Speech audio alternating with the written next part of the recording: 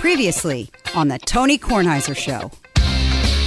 I could see what would actually be the rings around Saturn. For me, they just added volume to the star, or to the, well, it's not a star, it's a planet. They just added volume to it and weight to it. In other words, I could see more of it. And I'd like to know if that's true. I'm sure a lot of people out there are astronomers or just regular smart people and know this to be true. That's what I thought I saw in the sky What today. are the chances it was Uranus? Chances are good. The Tony Kornheiser Show is on now. All righty.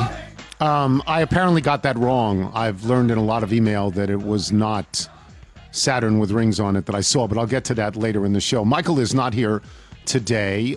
He's got stuff to do, so I'm sort of flying solo today. And a lot of stuff has happened. So I'm going to need Nigel and Sean to join in on this. Let me read this first, because I told you a week ago how thrilled I was to get that pen box from Jeannie, and I thought it was Jeannie Chernelsky, but it's Jeannie Chernetsky, because she sent this email. Thank you so much for mentioning us on your show, and it's Mikotowski Woodworking. It's in Wisconsin. I think Menominee, Wisconsin. Is that what it is? I think. I'm not sure. I believe so, yes. It's Mikotowski, Mikutowski, Mikotowski Woodworking. Thank you so much for mentioning us on the show. And she wrote that all in caps, and she said, yes, that deserves all caps. I just wanted to reach out and let you know at least 6 of your listeners personally reached out to tell me that they ordered a product from us because they heard you mention it on your podcast. However, we know probably more customers found us because of your shout out. You have no idea what that means to us. Our business consists of mostly wholesale galleries across the United States clients, wholesale clients. With the shutdowns this year and the unknowns of what people will be buying, our wholesalers have bought extremely conservatively, as they should. That, of course, has been devastating to our business, and most of our family, the employees, have been laid off since April. We launched a new website in October and have been slowly gaining traction. I don't know if it is the time of year you mentioned or maybe some of both, but our sales have been increasing slowly since our debut on your show. I can't thank you enough. It means the world to us. We know we have awesome products, but with basically a small marketing budget and specialized products, it's challenging to compete with the big billion-dollar companies and get our stuff out there to the world. We, and I mean all of us, truly put our hearts out and souls into every piece we make, and we want each of those items to be special for the person receiving it. You've lifted our spirits. That's really nice. And she cites rambling over, thank you. And that's really nice, and that's sort of what you hope for. And I mean, it's not what you hope for. I'm not trying to get them business. I'm just trying to say how nice the product was, and you all who listen to the show can decide. But it's really quite nice. There's some things we should get to beyond that. There's a death. John le Carré. John le Carré was a great, great, great novelist. That is not his given name, John le Carré. That's the name that he took because he was not allowed by the equivalent of the Secret Service in Britain to write about spy stuff, since he used to be in the spy business. And his real name is David Cornwell. But he died at 89, and he wrote his most famous work, I guess, is Tinker Tailor Soldier Spy. He wrote fantastically detailed, and I would describe them as down the rabbit hole spy pieces.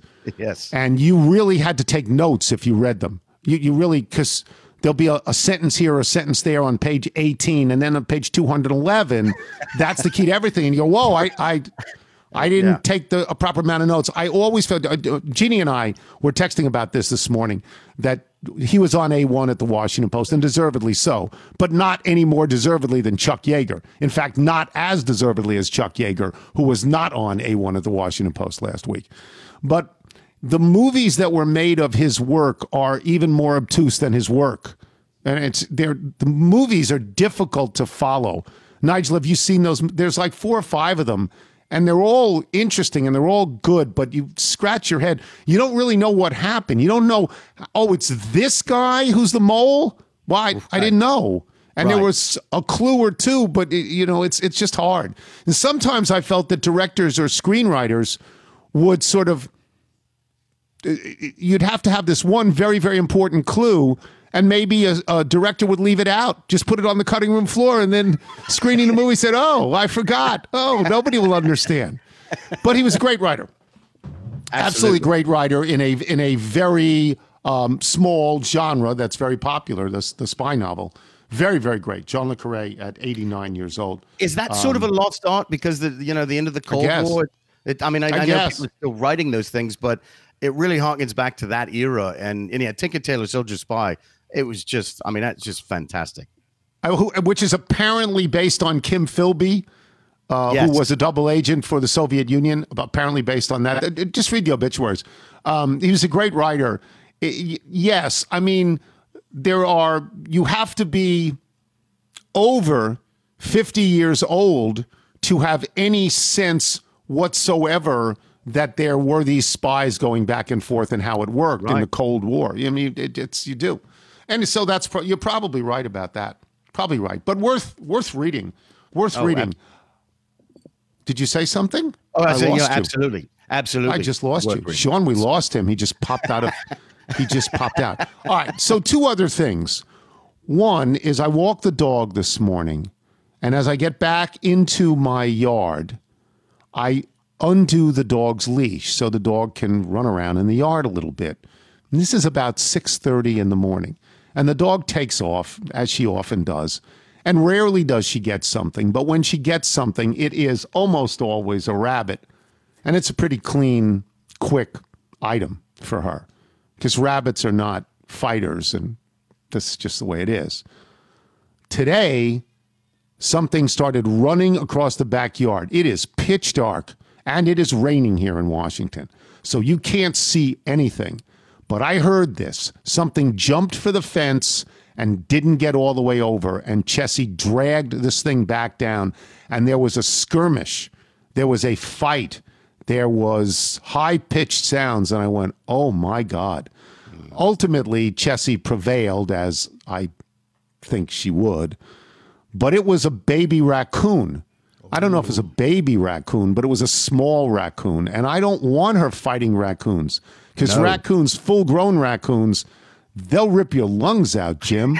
They'll rip your lungs out. So she got this. So then I have to try to get her back into the house as she parades this thing all over the yard. And it's so dark, I can't see. I'm out with a flashlight. When she comes near the house and it's not in her mouth, I've got to try to find it. And because of the rain, I slipped twice on my behind, in the yard and all of that. And I finally found it. I put it in a plastic bag, tied it up, and put it into the garbage, wearing plastic gloves. So I hope everything was safe. But there was blood on Chessie. Blood on Chessie's neck, and blood on Chessie's face, and blood on Chessie's paws. And so I wondered if it was her blood. I cleaned it off. I didn't see any cuts. I suspect it was not her blood, but she's still got to go to the vet. And so this is anxiety-provoking. This is anxiety-provoking in the house, for me anyway, because I don't know what this is. I really don't. Carol was down here before, but was clearly afraid that I would ask her to be on the show, so she left. So I have no idea where she is and no idea where the dog is. The dog is waiting for Michael, who is not showing up today. A second thing that I wanted to talk about. There was other things I wanted to talk about, but I'll hold those for Wednesday when Michael is back. A second thing, and I think this is news. I thought it was news when the Washington Redskins changed their name. I thought it was a big deal story. And I think the Cleveland Indians changing their name, as they have announced they're going to do, is a big deal story. A couple of years ago, they got rid of that Chief Wahoo, who was, to be fair, a caricature and, a big toothy representation and not like, and I'm using the word Redskins very deliberately here, and I understand why that name had to be changed, and I said so for 35 years, so I don't have to really think I have to go through my bona fides on that. But the Chief Wahoo thing, that on the side of the Washington helmet was at least something that was a proud and noble representation of a group of people. Chief Wahoo, right, Nigel, was never that. Chief Wahoo was foolishness, foolishness. So they got rid of that, and now they are changing the name of Indians. And I don't know what they're going to change it to, and I don't know when they're going to do it, but I suspect it's going to be very quick. And I suspect this has something to do with the movements that are so pronounced now for equality under the law and social justice. And I'm good with this, although I don't think Indians is nearly the slur that Redskins is. but I'm not Native American, so I can't really speak to it with any authority. The story that I read indicated a lot of Native American groups don't like it at all. So fine, change it. What this brings me to also is Chiefs and Braves. Yes. I don't know. I don't know how they are regarded.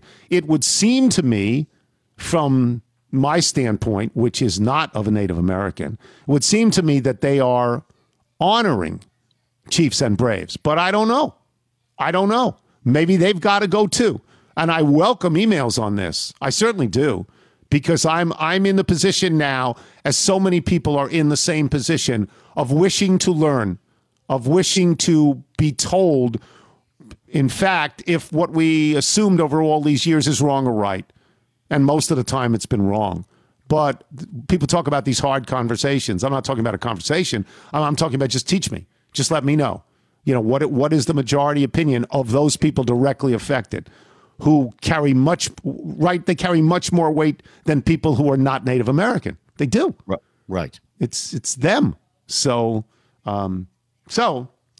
maybe people will email. Your thoughts on this?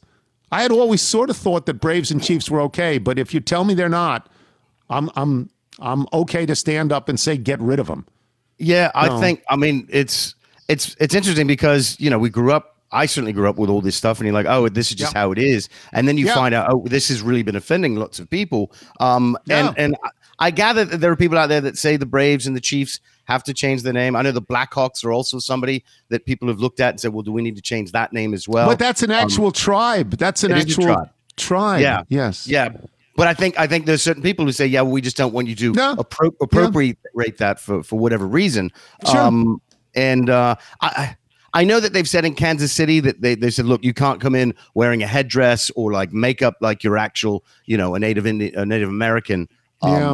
But I would think that the tide has really shifted on this. I would not be surprised. Me too. If the Chiefs and the Braves, maybe not this year, maybe not next year, but I could see that happening now. Whereas, a year ago, I wouldn't even thought that the Washington football team would ever change its name. And now, they did, and they did the right thing by doing it, and they should just keep with the Washington football team. But the tomahawk chop is awful.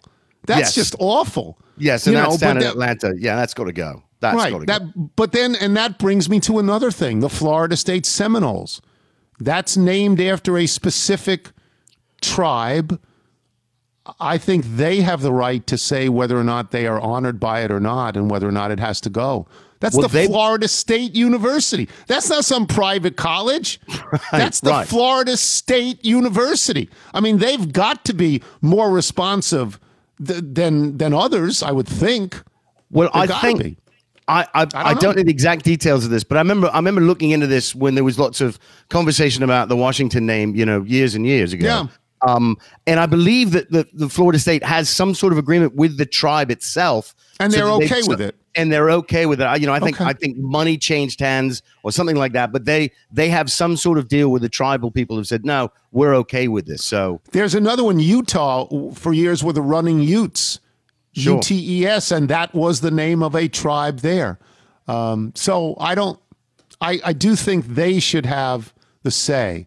I don't expect it to be unanimous. I wouldn't think so. I would think some people, these things are not monoliths.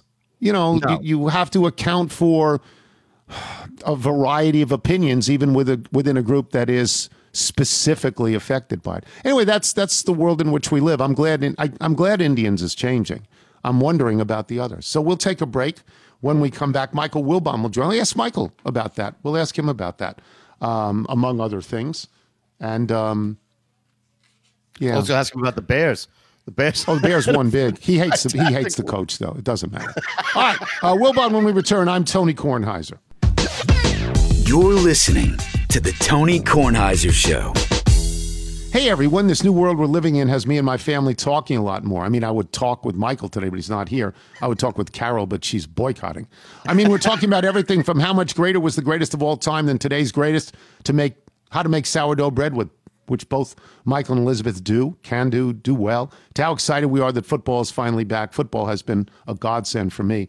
I can't keep watching my dog run circles in the backyard and call that a spectator sport, but early this morning, watching her parade that dead thing in her mouth was a frightening spectator sport. But despite how talkative we all are, the people at Lincoln Financial want to point out the one conversation that most people still haven't had, your financial plans. So do find time to talk to your loved ones about it, because the more we talk, the better we plan, protect, and retire. That's why Lincoln Financial is here to help you. Get the right questions to start your conversation at lincolnfinancial.com. You're listening to the Tony Kornheiser Show. This is sent in by Don Stewart. The name of the song is Volcano, and he says, I wrote it because my son Travis Stewart is graduating from film school at North Carolina School of the Arts this spring, and he may end up working in Los Angeles if he's lucky enough to get a job. He wants to be a director. I've gotten addicted to watching disaster movies that you can buy on the internet. I watch them on my iPad in bed at night, trying to go to sleep. My wife has her iPad watching the Antique Roadshow. A lot of these disaster movies seem to take place in California, involve lots of volcanoes and earthquakes and lava. I've watched them so many times that I'm starting to worry about Travis living there. That's why I wrote this song. Very, very nice. It says, I know you like to wait until the singing starts before you start talking to your guests, but you may not want to wait because there's this big buildup before I start singing, sort of like a volcano. Thank you to Don Stewart on that. Michael Wilbon is being played in by Volcano, and there's a lot of things to talk about. Things close, near and dear to Wilbon's heart, like Northwestern and the Bears. But before we get to those, the news today, I want to talk to you about it too. The news today that the Cleveland Indians are going to get rid of the name Indians. That's closer to you physically than it was to me growing up. Ohio's closer to Chicago than to New York. And all your life and all my life, we have talked about the Cleveland Indians. What are your thoughts? I was surprised to see that late last night, Tony, but not shocked, because the Cleveland baseball franchise, people who represent the franchise had said when this was all going on with the Washington football team that they were considering it, and it's a totally different approach to community, to public relations, to sensitivity. And it was like, I remember when I first heard it, it was so different, because, the Washington football team had to be sort of forced to do this. 100%. And the Cleveland baseball team did not. And the Cleveland baseball team just said, you know what, we're going to consider changing this. And it was like, wow. And quite frankly, Tony, I had forgotten about it. It just wasn't, front and center until last night when I saw that story. So what I said earlier on the show is I certainly understand that the name Redskins is indefensible. Chief Wahoo is indefensible, but the name Indians I wasn't sure was indefensible, but I'm good with this change. But it leads me to Braves and Chiefs. And I wonder, I mean, it's what I said was it's not necessarily for me to make this judgment because I'm not Native American. Yeah. I'm not. Yeah. But I always thought that Braves and Chiefs, take the tomahawk chop out of it, which is awful, but I always thought that Braves and Chiefs was sort of an honor, and I wonder how you feel about that, and I wonder if you think those will be changed as well, because I don't know. I just listen.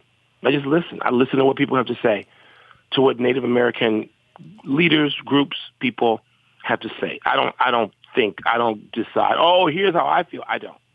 Yeah. I listen. That's it. I mean, it's that simple for me. What do they say offends them, or doesn't offend them, or honors them, or doesn't honor them? And so I don't know where Braves and Chiefs go. I've heard, covering this, writing about this for years, I'd hear different opinions, very differing opinions about it. So I don't know how that's gonna work out, and if those teams feel any sort of pressure inside or outside of their organizations to change. So closer to home for you, your home state, the Illini, is that is an Indian tribe, right? That is an Indian tribe. Is there any pressure on the University of Illinois to change? I've not known of that. Nor have I. Not known of it. It's only closer to home, the Chicago Blackhawks, which goes a tribe, through, right? There is, no? but it wasn't named after. That's part of the story of the discussion. And there was always this. There was, as far as I knew, years ago, there was discussion of the teams, and I don't know about the Illini as much. Teams going to local and regional heads of Native American people saying, "What do we do here? What do you think?" Yeah. And again, it was not like the Washington football team. It wasn't. And so I don't know where it's going. I don't. Okay. But with the Cleveland baseball team, again, there didn't seem to be overt pressure that was being exerted, and they just said, "We're done with this." And so I was like, "Wow, good for them." Yeah, I think it's a pretty big story. I really do. Yeah, I do. Let me get to, since I mentioned the Illini. You're always afraid of that game. You always tell me, no, Illinois can beat us. Illinois can beat us. Big game for Illinois. Well, it's a big game for Northwestern too, and Northwestern won the game. You're going to the Big Ten championship. You are. Yeah, we are. Saturday afternoon in Indianapolis against Ohio State, and it's the second time in 3 years. Tony, one of the stunning things. Look, for us, this is an enormous Northwestern, an enormous deal. Because, first of all, we were the only school of the, original 10, I think, that had not been. There's got to be others. But we now are one of only 4 schools that have been multiple times. 4. So it's got to be Ohio. I kept hearing this. Ohio State, not Michigan either. Michigan is not one of them. I think it's Michigan State, strangely enough. That's one of the 4. And Penn State and Northwestern. It's like, how do we? It's an amazing thing. It's an amazing thing. And I know, like Pat Fitzgerald said, we're going to be favored. They're going to be favored. Ohio State will be 7. And they should be. It won't be 70, but it will be double digits. It might be as much as 15 or 16. I haven't seen a line. But we're in this game, and it's a weird year, yeah. But we're in this game the year after going 1-8 in conference, and so we beat some teams, and we beat Wisconsin. We won at Purdue. We won some games that we beat Nebraska again. We just go wow, and of course it just sort of sticks out there. What if we beat Michigan State and we're undefeated going into this thing? I don't know. So but, I know you like Dabo Swinney. I know you like him personally, because you came back and told me you went to some basketball games with him and you like him.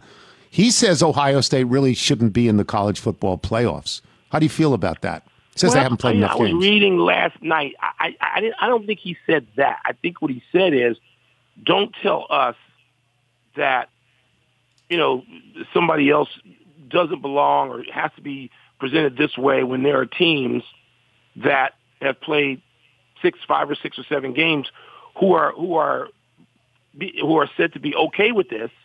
I mean, so I went back and I read that last night, and I didn't. From what I read, he didn't really say that specifically, but he wanted the programs who had played 8, 9, 10 games to have more credit. I'm fine with that. I don't have a problem with that. He's not going to determine what happens in another conference. No, he's not. So let's get to the Bears. You had lost 6 straight. Offensive explosion yesterday.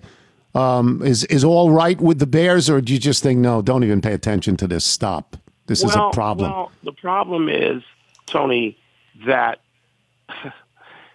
the bar is so low for the Bears internally relative to other franchises, almost any other franchise, and particularly big one in major market.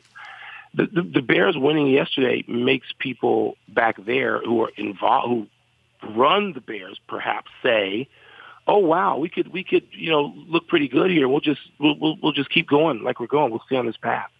They're not upset and angry like the fan base is. So winning this game matters to them. It doesn't matter to me. As a matter of fact, what it does is it underscores how incompetent Matt Nagy is. Because if you can put together that game plan yesterday for that kid, for Mitch Trubisky, if you can put that game plan together for him now that your job is on the line, why can't you do it anyway? Why can't you coach him like it matters to you? It makes me angrier at him. It makes me see him as a bigger incompetent. And it makes the indictment against him even greater. So you can design these rollout plays and all the things that he wanted to do and that everybody knew was necessary for him to do to be potentially successful. That was on display yesterday. But it took you a 6-game losing streak, a change of quarterbacks twice. It took you that to figure it out. That makes it almost personal, my dislike for that coach. Okay, so we will move off that and get to some other headlines in the NFL. I mean, I think probably the overarching headline is Buffalo beating Pittsburgh, but I think Jalen Hurts' performance at Philadelphia is certainly important. Let's start with Buffalo. It's a team that I have reluctance saying is a really good team, but they just beat, in bad conditions. They beat a team that's also used to bad conditions, a team that was 11-0 at one point and has now lost 2 in a row and looked bad in winning one of those. But the Pittsburgh Steelers are a legitimate team, and Buffalo beat them and beat them soundly. What does this say about Buffalo? Well, I think Buffalo's pretty damn good. I think Buffalo looked better. Not just beat them, they just looked like a better team last night than the Steelers. Yeah. And I don't know if they're the second best team in the AFC or not to Kansas City. I don't know how that shakes out at this point. And you got 3 more weeks. You got to just see. They've got to be played. People get better. People practice. People reset. And Buffalo's an interesting team. Look, I covered the league. I covered the NFL when Buffalo was great. When they got to those 4 World Series, I spent a whole lot of time. We're watching the game last night and watching the conditions, which, of course, that's a walk in the park in Buffalo. People think that was bad. No. And Matthew said to me, Dad, how often have you been to Buffalo for a game in this kind of weather? I'm like, dude, I said, this is nothing. I don't think I've ever been to Buffalo in December, which I've been to about 20 times in the years I was covering the NFL for the Washington Post, where there wasn't snow piled to the heavens. That was nothing. That was a sprinkling. And Buffalo knows how to play in that. You're right. So does Pittsburgh. But the love affair between Buffalo and the Bills is an amazing thing to see. I mean, I've been in Buffalo, Tony, with the Jim Kelly, Marv Levy, Thurman Thomas, Bruce Smith, Buffalo Bills that went to those Super Bowls. And when the Buffalo Bills are going well and you land in Buffalo, and they're about to play a big game in the AFC against somebody like the Steelers, man, that place just, wow. It was just throbbing. It was, it was amazing to be there and how it felt. And so I know that feeling. And you couldn't get that in the stadium because nobody can be there. But to have a quarterback that they love this guy. They love him sort of like they love Jim Kelly. And so it was interesting to hear all that last night and to know what it feels like. And I sort of, I sort of rooted for them last night to win that game. I picked them to win that game in my pool. So I don't know how good it's about Kansas City in the AFC. Who can beat they're the best Kansas team. City? That's it. No, they're the best team. Kansas City's the best team, but be the number 2 team, right? Buffalo had spent a long time not in the playoffs, a long time, and then got in once and then missed. They were in last year. And the guy who coaches them, who I want to think is a dope because he just looks like a muscle-bound guy, but he must be good. He must be good. Let's go to Philadelphia, where I don't think, barring injury, with 3 games left, I don't think Carson Wentz sees the field at all in those last 3. And Jalen Hurts, that's his team now. I am not sure that he has an NFL arm. I'm not, but I am sure that when he was in college, he won all the games, at 2 different schools. At 2 different schools, this guy was really good. So what do you make of that and Carson Wentz's future? I think that will be wildly overstated today.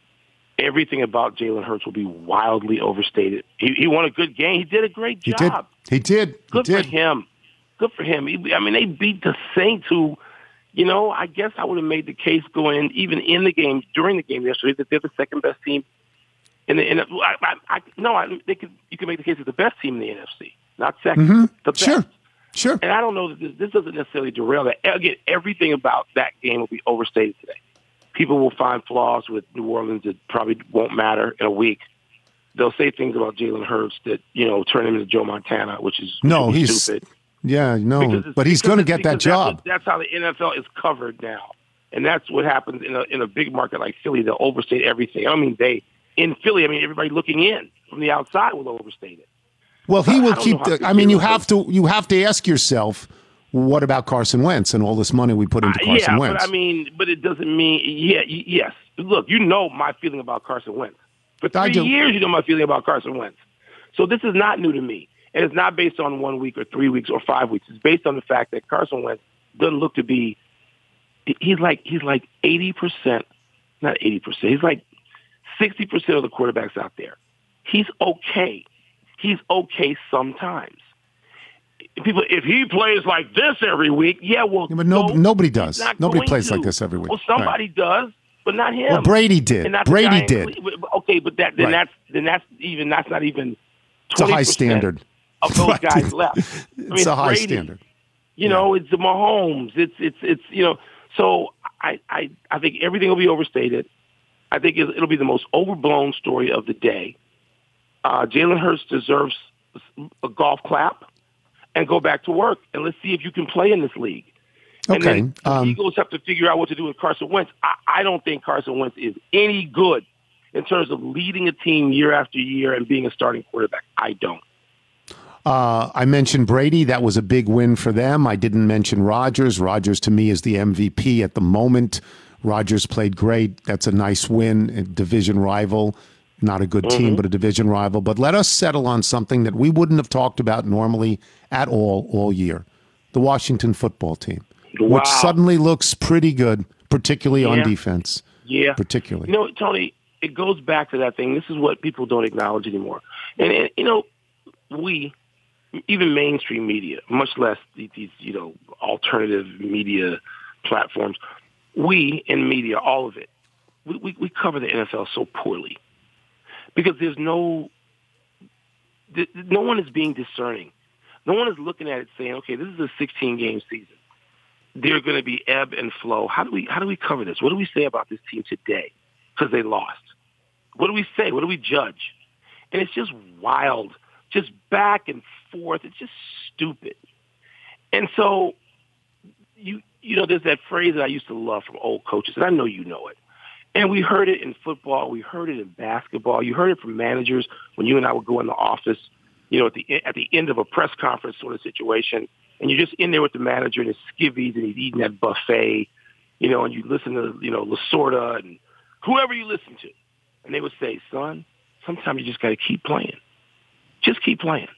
And I remember John Thompson telling me that. He put his hand on my shoulder, and I would be completely, flushed about some win or some loss. And it was in, early January. And Big John would say, son, I told the guys, just keep playing. Just keep doing that. And that's what this reminds me of, with the whole division. I mean, I know the Giants lost yesterday, but the Cowboys won. The Eagles won. 3 of the 4 teams won. Yep. So does it mean that one of them is going to become, from, the example of my life, the 85 Bears? No, not this season. No. But just keep playing. And Ron Rivera understood that. And he's like, well, I got a quarterback that I'm not sure wants to do this to the level that I want him to study and work and prepare and keep playing, son. He don't want to do that. So we're going to sit him. And it's just a lesson about sports that no one will pay attention to, not even in this town. They're not going to pay attention because they're not going to get what's going on there. And there's practice and study and work and patience and impatience. And there are things that go on with these teams in a season that are subtle. And no one wants to recognize subtlety or nuance. They just, want to wave the big foam finger and say, yeah, we're number one. Well, they're not number one, but they're damn good because somebody kept them playing. And they're good right now. They can get in the playoffs and beat a team. No one in the NFC is so good that the Washington football team couldn't win a game with them. No, there's no Kansas City in that league. They're in the other league. So just getting in the playoffs. So they're 6-7, and people were saying, the winner's going to be 6-10. No, I thought that. No, they're not. No, I thought they'd be 6-10. And that's right. They could win a game. They can win a game in January. They can. Good for them. All right. I will see you later. Thank you. Sounds good, Tom. Thanks. Michael Wilbon, boys and girls. We will come back with Pat Forty of Sports Illustrated, and I am Tony Kornheiser. You're listening to the Tony Kornheiser Show. This is the Indochino ad. The end of the year is the perfect time to revamp your wardrobe. With Indochino, perfectly fitted custom clothes are more affordable than you might think. And for your stylish friend, pick up a gift card for a present you won't need to keep a gift receipt for. New year, new you. Calls for a wardrobe that fits you perfectly. Indochino is here to help you start 2021 with made-to-measure custom clothing at a more affordable price. Nigel, take over because you have 3 of these. Yes, I have 3 and I keep buying them because they're fantastic suits. They make you look great. I mean, honestly, do you want to, when you go out and you're wearing a suit, do you want to look great or do you want to look like a schlub? If you want to look great, you'll get Indochino. They tailor it to you. You can design the suit how you want it, the lapels, you want monograms, however you want it. You control all of that, and it's incredibly affordable. And as I said, the most important thing is you will look fantastic when you're wearing one of these suits. Indochino offers completely custom-fitted suits, coats, and casual wear at surprisingly affordable prices. Customize everything, as Nigel said, from the fabric and lining to the lapel shape and monogram. The choice is yours. And since your order is made to your exact measurements, each piece will fit you and your style perfectly. The best part is that Indochino suits start at just $299 with all customization included. Book a virtual appointment and shop online at Indochino.com. And right now you will get $30 off any purchase of $399 or more when you enter the code TonyK at checkout. That's $30 off a purchase of $399 or more at Indochino.com, Indochino, Indochino.com, promo code TonyK. And as we always say, use the code, people. You're listening to the Tony Kornheiser Show. The Tony Kornheiser Show.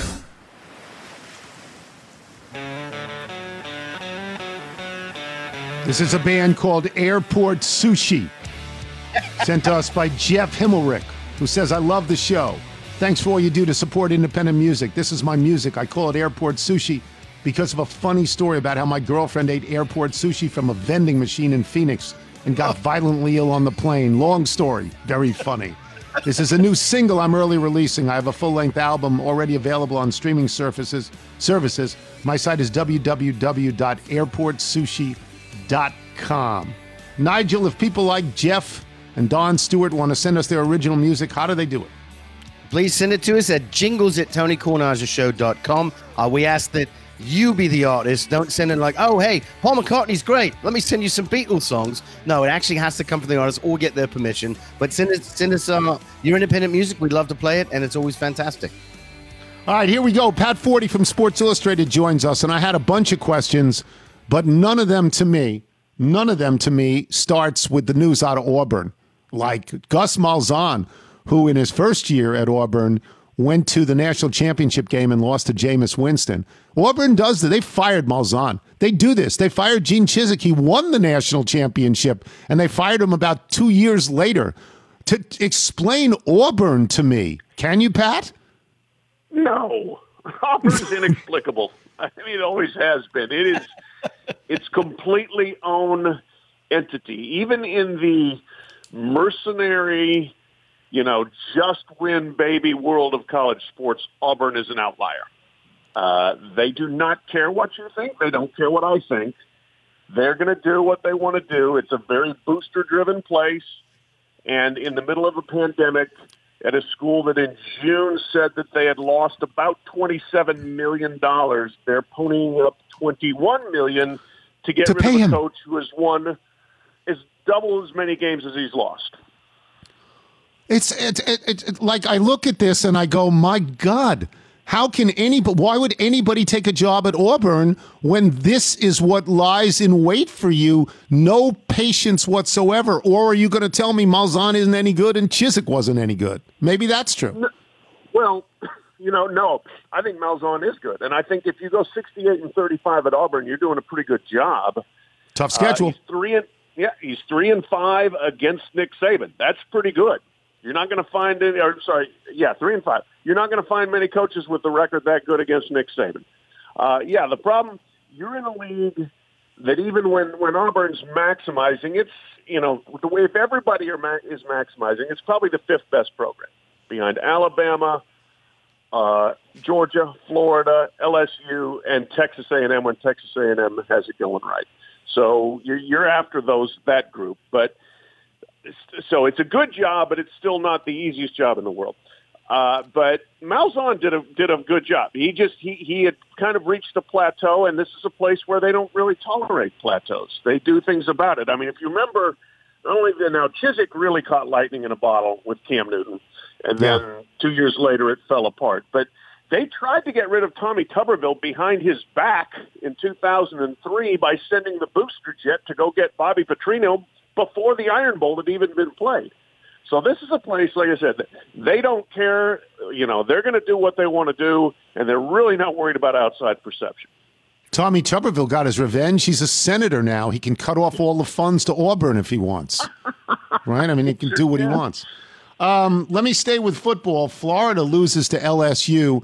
That surprised me. And the way they lost, this kid throwing the shoe, putting the other team in position, LSU, to kick a field goal and win the game. What happens to that kid, and what happens to Florida? Yeah, the poor kid. I mean, it's that there are a million ways to miss out on a college football playoff bid. Now there's 1,000,000 because nobody could have seen this one coming. I mean, it's just crazy. And this college sports, I mean, crazy stuff happens. College-age males don't have great impulse control. They do stupid things, whether you're an athlete or not. And all of a sudden you end up with a guy's shoe in your hand at the end of a big play, and you just decide to hurl it down the field. And all of a sudden, your playoff chances are gone. I mean, it's just unbelievable. I feel bad for Marco Wilson. Incredibly stupid play. You can't excuse it. You can't condone it, but you don't need to, hang him because of it. So hopefully he goes on to bigger and better things. But, between that and Dan Mullen, was pretty classless afterwards, whining as he's had a bad year. I don't think, Tony, you see some people who just have kind of lost their mind in 2020 and like, what is wrong with them? Is the pandemic just getting to them or what? And I put Dan Mullen in that category because he's a smart guy and he just keeps saying and doing stupid things. And afterwards he's basically whining that, in other leagues you don't have to play this many games. So I guess that's what we should have done. And it's like, come on, Dan. You're making excuses after you lost to a 24-point underdog. Absolutely. And by the way, and lost to a Brad Johnson's son, right? Yeah. The quarterback is Brad Johnson's son at LSU. Yeah, she looked good as a freshman. Smart kid, played very well in a huge spot, and I believe it was his first start. Yeah. Let me get to another coach who said something. Now, I just talked to Wilbon about this, and Wilbon said if you read it very specifically, it's not as damning as if you heard about it. And this is Dabo Swinney, who I thought basically said, Ohio State, get out of here. They've played 5 games. They shouldn't be in the college playoff. And Mike said it's much more nuanced than that, and he was just sticking up for his own conference. What is your position on what Dabo Swinney said? Well, yeah, and this is a guy who has popped off plenty in 2020 himself. Yep. I don't take a huge amount of umbrage at it. This is the kind of politicking and posturing you get into at this point in the season unless you're assured of a bid. Like, you're not hearing much out of Nick Saban because it really doesn't matter. They're going to make it. Notre Dame is all but assured of making it. They just need to avoid getting just trucked by Clemson. Clemson's on the bubble. Like, if they lose, they would still like to go. And so if you're in that position, you're going to start looking around saying, okay, who's the competition? Well, let's poke some holes in Ohio State. And they're not alone on that. There's a lot of people around college football that don't like the idea of Ohio State being 6-0 and making the playoff. And one of the things they point to, look what happened to Florida against LSU. You play enough games, you're going to run into trouble. They just haven't played enough games. So that sentiment is out there. And if you are one of those teams, you'll hear from Jimbo Fisher, I guarantee it, in the coming days, where you start hearing the politicking from those schools that are trying to make their playoff case. Well, I think in Clemson's case, if they win, they're in, and if they lose and they have 2 losses, they shouldn't be in, especially losing to the same team twice, they shouldn't be in. But let me ask you, if I'm satisfied that those 4 teams at the top are the 4 teams at the top. I'm satisfied with that. But then I just saw something this morning on ESPN, a predicting service that said USC. Are you kidding me? USC from that awful conference is now 50% to get into the playoffs. Can this be true? Well, the ESPN probability percentages are the biggest load of bunk. I mean, it's like Bitcoin. I mean, don't believe what you're hearing. It is. That makes no sense. They're 15th in the playoff rankings. We'll see. They'll move up after last week, but this again, they score with 16 seconds left to beat a 3-2 UCLA team. They haven't done it. They haven't beaten anybody. The 3 of their 5 wins have come in the last minute. They've been very lucky. Again, they'll move up, but I see no realistic way USC is getting in out of that conference with what would be, a 6-0 record if they play all their games, if they play the championship game. Okay, good, because that makes me feel a little bit better. And now let me get to the thing that, unlike me, I tend to skewer people with one line, but I ranted at this guy, Nate Oates. I mean, I did. I got on TV on Friday, and I just went off, saying that if I were Mike Krzyzewski, and I would do a variety of things, including schedule Nate Oates' high school, Romulus High School in Michigan, and try to beat them by 200 points. I just went nuts. I went nuts. I said, oh, yeah, the Wisconsin Whitewater, the Warhawks, yeah, he was an assistant there. Let's try and beat them by 100. And then let's go to the high school where he coached, beat them by 200. I took up for Mike. I've known Mike an awfully long time. Can he be pious? Sure. The fact that he lost a couple of games, might that have an influence in what he said? It might, but what he said I thought was legitimate anyway. What do you think about Mr. Oates and what he said about Krzyzewski, and what sort of support is he receiving and or criticism from fellow coaches? Mr. Oates is an oaf. I mean, that was ridiculous. It was completely out of line, and you can have that opinion, but within the coaching fraternity, if you're going to wheel around and go after the guy that's won more games than anybody, you should have a little more standing than Nate Oates, okay? Step back, pipe down. That's my thought to him there. And, yeah, I support Mike Krzyzewski. I thought it was a good move. If they were undefeated, would they be saying this? Maybe not. I don't know. But I do know, having a college-age athlete, it has been awful on campus, okay? The life that they're living is no fun. It's depressing. They would love the chance to be able to get out of the small little gulag that they are in. And look, I know there are many worse circumstances, many, many, many worse circumstances in America. But being a college athlete right now is not very fun.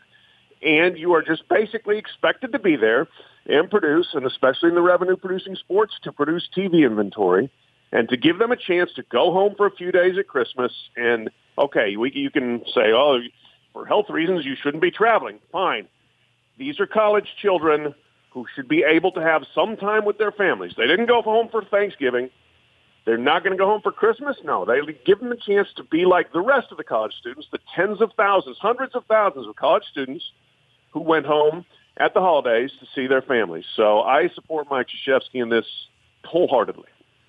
Nate Oates was so deliberate in going after him, too, and saying he's only doing this because he lost a couple of games. And you say to yourself, who exactly? How? I know Mike's got 5 rings. Maybe I've lost count on how many Oates he has, but I don't think he has any.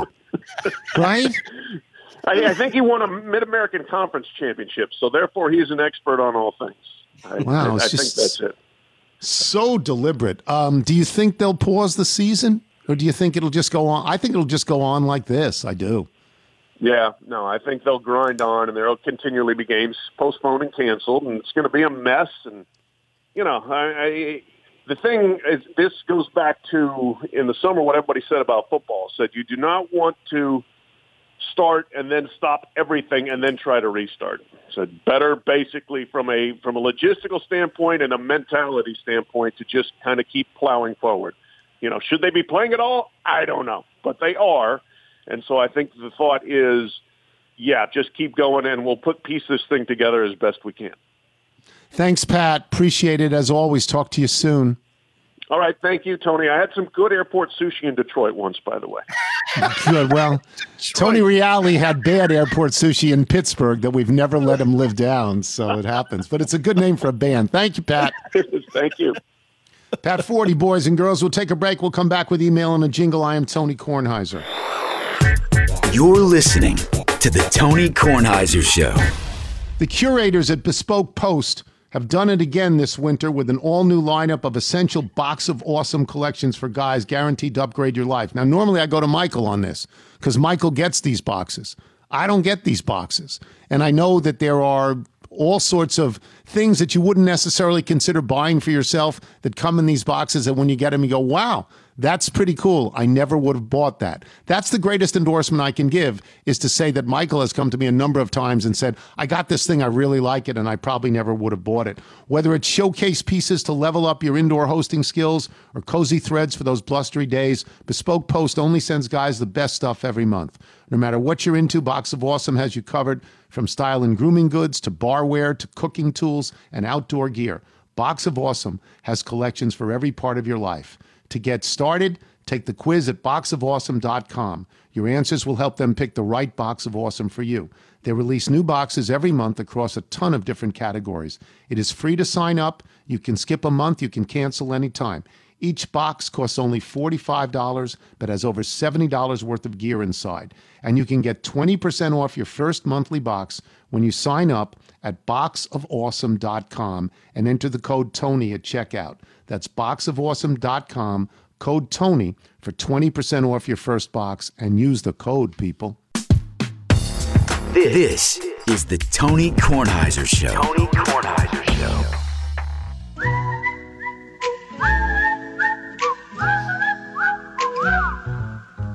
Here comes Tony's mailbag, got your email, faxes, and your notes. Here comes Tony's mailbag, gonna read some for all you folks. Thank you, Gary. Hope to have Gary on the show soon. Bethesda Bagels. Why don't you do the ad, Nigel? Yes, thank you, Mr. Tony. Bethesda Bagels, we love them. You will as well. Many locations in the D.C. area. Just go to BethesdaBagels.com for the location nearest you, and then stop in, and you'll be pleased. We had the sausage sandwiches this morning.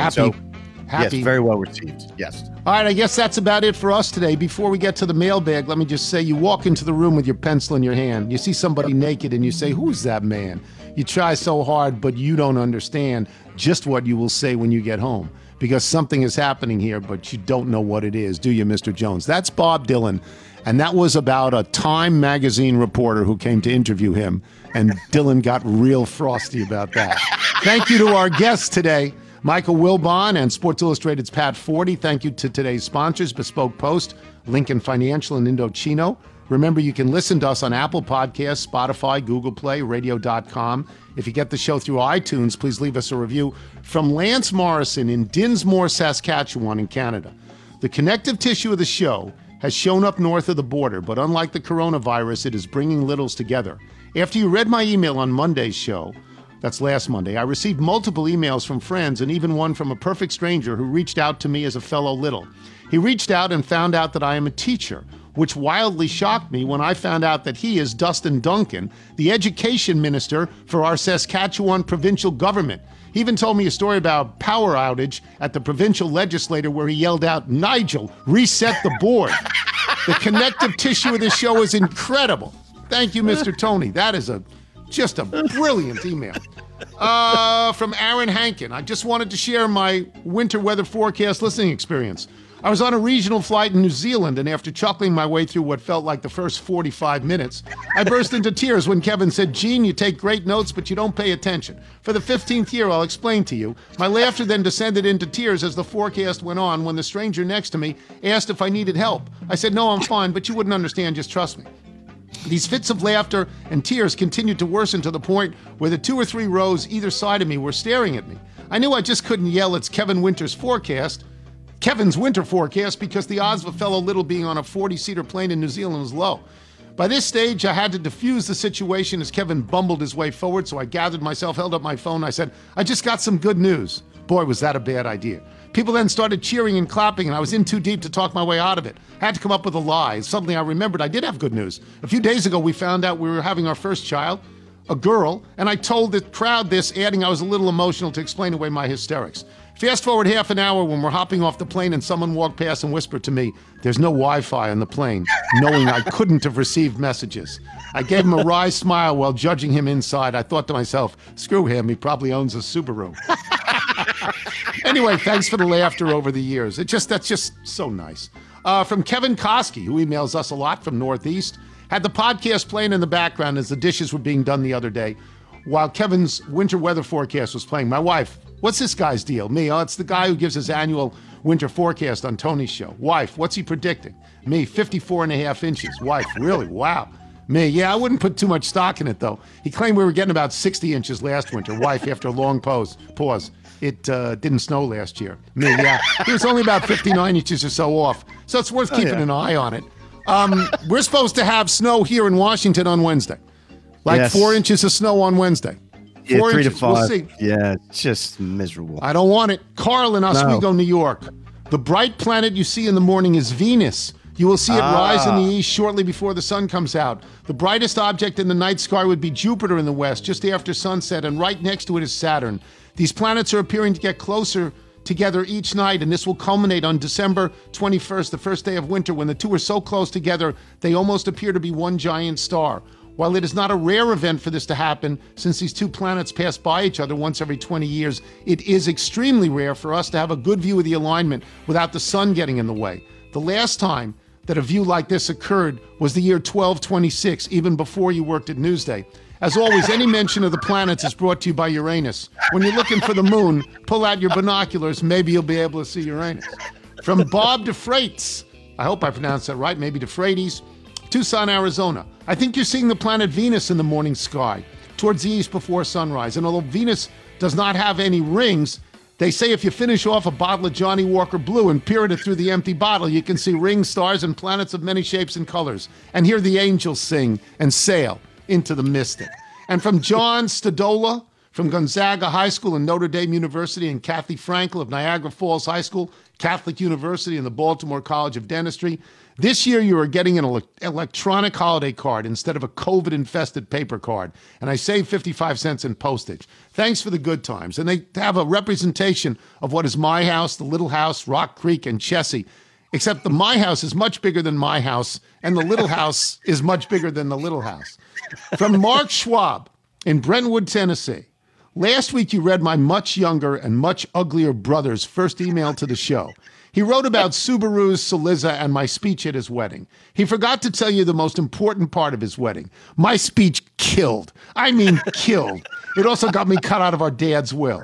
As one of many who are in quarantined isolation, I want to thank you, Michael and Nigel, for helping me stay sane. And from Tim Cree in Fort Collins, Colorado, you've taught us the proper way to load Subaru owners. Today I was behind a vehicle with a license plate frame that read, "I love my Subaru." Now I'm torn. Should I despise them twice as much for doubling down, or do I grudgingly give them respect for sticking to their guns and vehicle of choice? Oh, Oracle, oh, messenger of wisdom, please deliver some information for life. Do I hate them more or less? I've always felt that fueling your life with rage and anger is good, so I would say more. And if you're out on your bike tonight, everyone, as always, do wear white. Come on now. That means everybody just cool out. Will you cool out, everybody? Thanks, Mick.